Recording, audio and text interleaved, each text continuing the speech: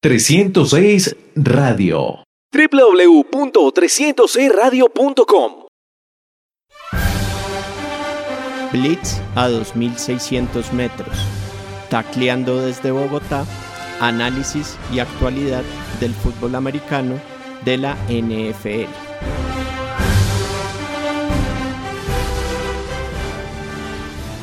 Cordial saludo para todos. Bienvenidos a Blitz a 2.600 metros. Tacleando desde Bogotá. Análisis y actualidad del fútbol americano de la NFL. Un fuerte abrazo a todos a quienes nos están acompañando a través de 306 Radio. Además, a todos a quienes nos escuchan en el podcast por medio de Rotonda Deportiva. También a quienes están en iTunes, Spotify, SoundCloud e iVoox. Para esta edición vamos a estar hablando de lo que fue el comienzo de la temporada 2020 de la NFL, un resumen de lo sucedido en la semana 1 y estaremos también haciendo previo de lo que será la semana 2. Los saluda Carlos Amador, es un gusto estar con ustedes. También tendremos colaboraciones de Miguel Bonilla, Diego Parra y Rod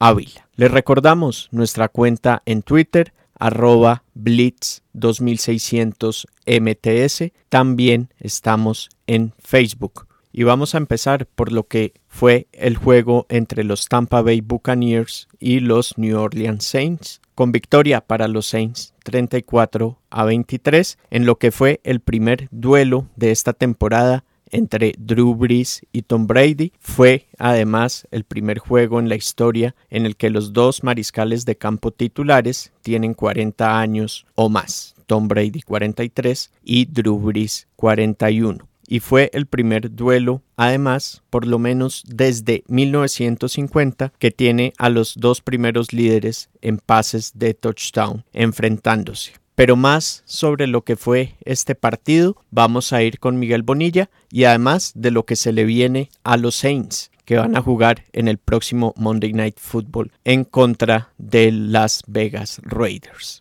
Muy buenas, Carlos. Un saludo para todos en el programa y por supuesto para los oyentes. Este choque entre los New Orleans Saints y los Tampa Bay Buccaneers fue uno de los más llamativos de toda la jornada del domingo. Como bien mencionada, Tom Brady debutó con los Buccaneers. Tras 20 años siendo el líder de la dinastía de los Patriots, decidió buscar nuevos aires y se sumó a la franquicia de la Florida en la agencia libre. Su primera gran prueba fue en el Mercedes-Benz Superdome ante sus mayores rivales en el sur de la NFC. Este encuentro fue bastante interesante, ya que, propio de un duelo divisional, Brady mostró que tiene mucho por dar en la NFL, pero el dominio de los locales fue contundente tanto en el costado ofensivo como en el defensivo. Brady terminó con 239 yardas, 2 pases para anotación, 2 intercepciones y fue capturado en 3 oportunidades. Es de notar que aportó con una anotación por tierra para su equipo. Los Saints, además de las intercepciones y las capturas, defendieron de manera férrea e inclusive consiguieron bloquear una patada de sus rivales. Alvin Kamara, corredor estelar de los Saints, fue la gran figura del equipo, con 2 anotaciones, una por tierra y una por aire. El quarterback Drew Brees terminó con 2 pases para anotación y 160 yardas, una actuación correcta pese a no ser brillante. Para la próxima semana los Saints chocarán con las Vegas Raiders en el duelo de Monday Night Football. Los Raiders vienen de derrotar en la primera semana a los Carolina Panthers en un encuentro donde el corredor Joshua Jacobs brilló con 3 anotaciones. En New Orleans no podrán contar con el receptor estelar Michael Thomas, quien sufrió una lesión de gravedad en uno de sus tobillos y podría asuntarse durante varias semanas. Cabe recordar que el último encuentro entre estas organizaciones se dio en 2016, cuando los Raiders derrotaron a los Saints en un cerrado duelo 35-34. Otro detalle no menor para este juego es que será el estreno de una de las nuevas arenas de la NFL, el Allegiant Stadium, ubicado en Las Vegas y que espera ser uno de los íconos de la liga por muchos años. Muchísimas gracias a Miguel. Y por su parte, el equipo de Tampa Bay se va a enfrentar al equipo de los Carolina Panthers, que precisamente viene de perder 34-30 en contra del equipo de Las Vegas, en un juego en el que Josh Jacobs tuvo en total 139 yardas, 93 acarreadas, 46 por aire y 3 touchdowns por tierra. Recordemos que Jacobs tuvo 2 touchdowns acarreando en la semana 1 de 2019, en lo que fue su temporada de novato. Se une entonces así a Lawrence Phillips como los únicos jugadores en la historia con al menos 2 touchdowns acarreando en la semana 1 de sus temporadas de novato y de segundo año. Y en otro partido de la semana 1, los Green Bay Packers le ganaron 43-34 a los Minnesota Vikings. Este partido fue el quinto en el que Aaron Rodgers, en su carrera, logra tener al menos 350 yardas lanzadas, 4 pases de touchdown y 0 intercepciones. Acá contra los Vikings tuvo 364 yardas, 4 pases de touchdown. También destacadísima actuación para Davante Adams, quien tuvo 156 yardas, 14 recepciones y 2 touchdowns. Pero vamos con más detalles de lo que fue esta victoria de Green Bay. Pasamos con Rod Ávila. Carlos, un comienzo auspicioso de temporada para los Green Bay Packers, cuya primera anotación provino de un safety, resultado de la labor de su defensiva, que parece que este año está bastante bien. A decir verdad, fue uno de los puntos altos de la temporada anterior, a pesar de tener distintos inconvenientes, y pues había especulado mucho durante este larguísimo season acerca de lo que iba a ser la relación de Aaron Rodgers con su entrenador Matt LaFleur, toda vez que hubo una selección de mariscal de campo en el draft pasado, Jordan Love, que se ha especulado también que pueda ser su reemplazo, quizás no en el corto, pero sí en el mediano plazo.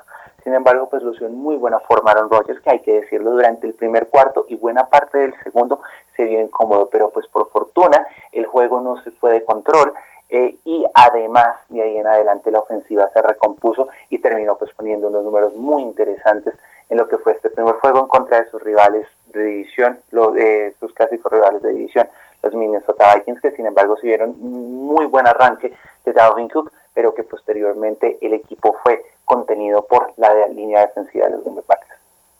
Muchísimas gracias a Rod. Más adelante estaremos retomando con él. Y Green Bay, que va a jugar en contra de los Detroit Lions, unos Lions que perdieron 27-23 en contra de los Chicago Bears. Dejaron ir una ventaja de 23-6 en el último cuarto. Y este fue uno de los 6 partidos que el domingo de kickoff tuvo regresos en el último cuarto. La mayor cantidad desde 2016, en ese 2016 hubo 9 en el domingo de kickoff. Otro duelo entonces divisional para los Green Bay Packers, Rod.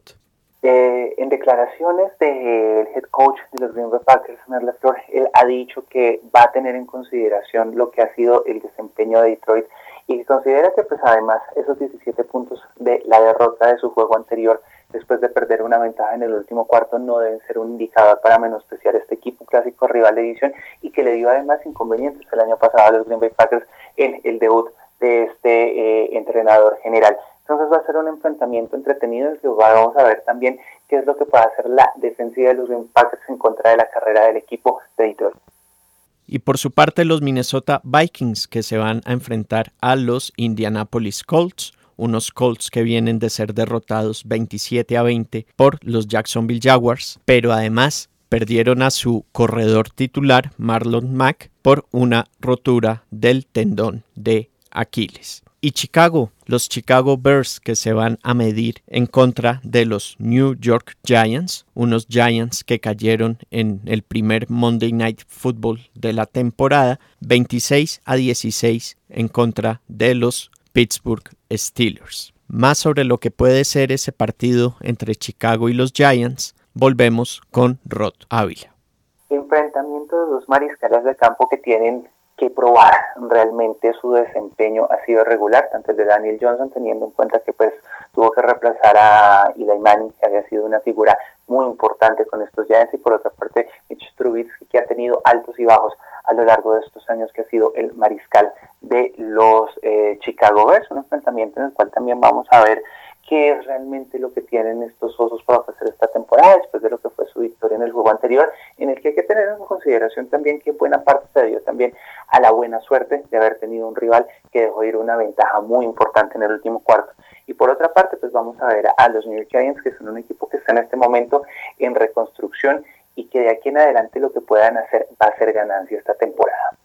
Gracias, Rod. Y a propósito del rival de los Giants en esta semana 1, los Pittsburgh Steelers ahora se van a enfrentar a los Denver Broncos, que también jugaron el lunes, jugaron en el segundo partido de Monday Night Football en el cierre de esa jornada y perdieron con los Tennessee Titans 16-14. Stephen Gostkowski se perdió 10 puntos, perdió 3 goles de campo y un punto extra, pero sobre el cierre del partido logró convertir el gol de campo que le daría la victoria al equipo de Tennessee, que ahora tendrá juego contra un rival de división, los Jacksonville Jaguars. Y ahora vamos con lo que fue el comienzo de temporada de los New England Patriots, sin Tom Brady como su mariscal de campo. Cam Newton fue el titular y New England le ganó 21-11 a los Miami Dolphins. Y el siguiente reto tendrá a los Seattle Seahawks, que vencieron 38-25 a los Atlanta Falcons, en un juego en el que Russell Wilson se unió a Steve Young como los únicos jugadores con al menos 30,000 yardas pasadas y 4,000 yardas acarreadas. Más sobre lo que fue este primer partido de los Patriots y lo que se viene en la semana 2 para New England en contra de los Seahawks, partido que además será de domingo por la noche. Vamos con Diego Parra. Carlos Roth, un gusto saludarlos a ustedes y a todos los integrantes y oyentes, seguidores de Blitz a 2.600 metros. Qué lindo que haya vuelto la NFL y volvió de una forma perfecta. Digo que es perfecta ya que vimos que el gran equipo de Nueva Inglaterra, los Patriotas, ganaron sin mayores complicaciones en Foxborough contra los Dolphins, y un equipo de Florida que tiene iniciales TB y tiene un quarterback cuyas iniciales también son TB, que no me acuerdo bien cuál es su nombre, perdieron. Entonces fue un regreso de la NFL hermoso, perfecto, una semana 1 que tuvo una tendencia que ojalá se siga dando a lo largo de la temporada, en el cual Cam Newton está llevando a los Patriots a victorias sin intercepción y con touchdown terrestres. Todavía nos queda ver un touchdown aéreo que esperemos verlo este fin de semana en el Sunday Night Football, mientras que el equipo de Florida con su quarterback fue derrotado y con intercepciones y hasta un pick six y todo. Entonces esas tendencias son bonitas y ojalá se sigan dando a lo largo de la temporada. Creo que ganarle a Miami era algo obligatorio, que si se hubiera perdido hubiera generado muchas más dudas en cuanto a la competitividad de los Patriotas esa temporada, pero ganarle a Miami es como un golpe en la mesa diciendo como vea que si somos un buen equipo, vea que no solo dependíamos del número 12, sino que ahora tenemos un gran número 1, un ex MVP 2015 que nos puede llevar a buenas victorias. Sí somos el equipo que va a pelear por la división, sí somos el equipo que puede ganar los partidos que supone que se tienen que ganar, pero ya este Sunday Night Football es una muestra de que o sea, hay que demostrar que si se le gana a Seattle, este equipo está para competir y pelear por títulos, no solo divisionales, sino de conferencia y de Super Bowl. Entonces es un partido que ya no son los Delfines, que ganarle a los Delfines es como si se pueden tener las victorias que se supone que se deben tener, pero ganarle a Seattle sería un golpe en la mesa y decir como no solo se le gana a los equipos que se supone que se le tiene que ganar, sino que se le gana a equipos competitivos y este equipo está para competir. Entonces me parece un partido importantísimo para los Patriotas, para Bill Belichick, para Cam Newton, y seguramente no podrá seguir corriendo tanto como corrió en la semana 1. Fue usado como un quarterback muy móvil de muchos acarreos. Tendremos que ver al Cam Newton más pasador y más seguro dentro de la bolsa. Entonces va a ser un gran juego. Me parece que si los Patriots logran competir bien este Sunday Night Football y logran ganar, es otro golpe en la mesa más fuerte, diciendo como no solo estamos para competir por la división, sino estamos para competir por el título de conferencia y, por qué no, el Super Bowl. Un abrazo. Muchísimas gracias a Diego. Y los Miami Dolphins tendrán también un duro duelo. Se van a enfrentar a los Buffalo Bills, que derrotaron 27-17 a los New York Jets. Unos Jets que se medirán a unos San Francisco 49ers que se vieron sorprendidos en la semana 1 al ser derrotados en casa por los Arizona Cardinals 24-20. Arizona ahora jugará con Washington, que viene de remontar un 0-17 frente a los Philadelphia Eagles para vencerlos 27-17. Y otro equipo del este de la NFC, los Dallas Cowboys, se medirán contra los Atlanta Falcons. Dallas, que tuvo un comienzo de temporada con derrota al caer en el juego de domingo por la noche 20-17 en contra de los Rams. sobre lo que fue el primer juego de Dallas y lo que puede venir en ese juego en contra de Atlanta. Vamos de nuevo con Rod Ávila. En ocasión de la inauguración del nuevo estadio de Los Ángeles, los Dallas Cowboys fueron el equipo visitante en contra de los locales Ángeles Rams en esta instalación, el SoFi Stadium, que costó $5 billones. Es la instalación más deportiva de todos los deportes en el mundo y que también será la casa de Los Ángeles Chargers. Una derrota de 17-20 en el cual pues se vio por momentos actuaciones interesantes de Ezekiel Elliott y de Dak Prescott, dos jugadores sobre los cuales hay muchísimo escrutinio en esta temporada por lo que son sus contratos y por lo que fue su desempeño en la temporada anterior, en contra de unos Rams que fueron eficientes, no fue un equipo vistoso, pero sin embargo pudimos ver cómo Jared Goff estuvo promediando alrededor de 9 yardas por cada uno de sus pases completos.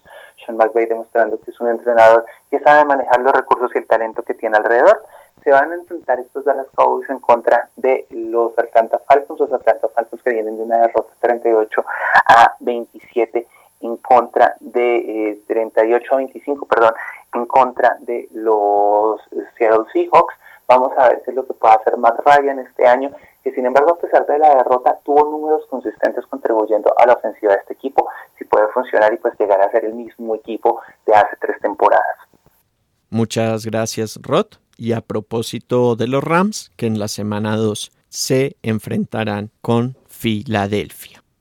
Y en otros partidos de la semana 2, los Baltimore Ravens se enfrentarán a los Houston Texans, un equipo de Baltimore que viene a ganarle 38-6 paliza a los Cleveland Browns. Y por su parte Houston cayó en el partido que dio comienzo a la temporada 34-20 en contra de los Kansas City Chiefs, los actuales campeones del Super Bowl, que mostraron su poderío ofensivo, las variantes que tienen para conseguir en el ataque yardas y conseguir anotaciones. Kansas City, que jugará en contra de Los Ángeles Chargers, unos Chargers que le ganaron 16-13 a los Cincinnati Bengals.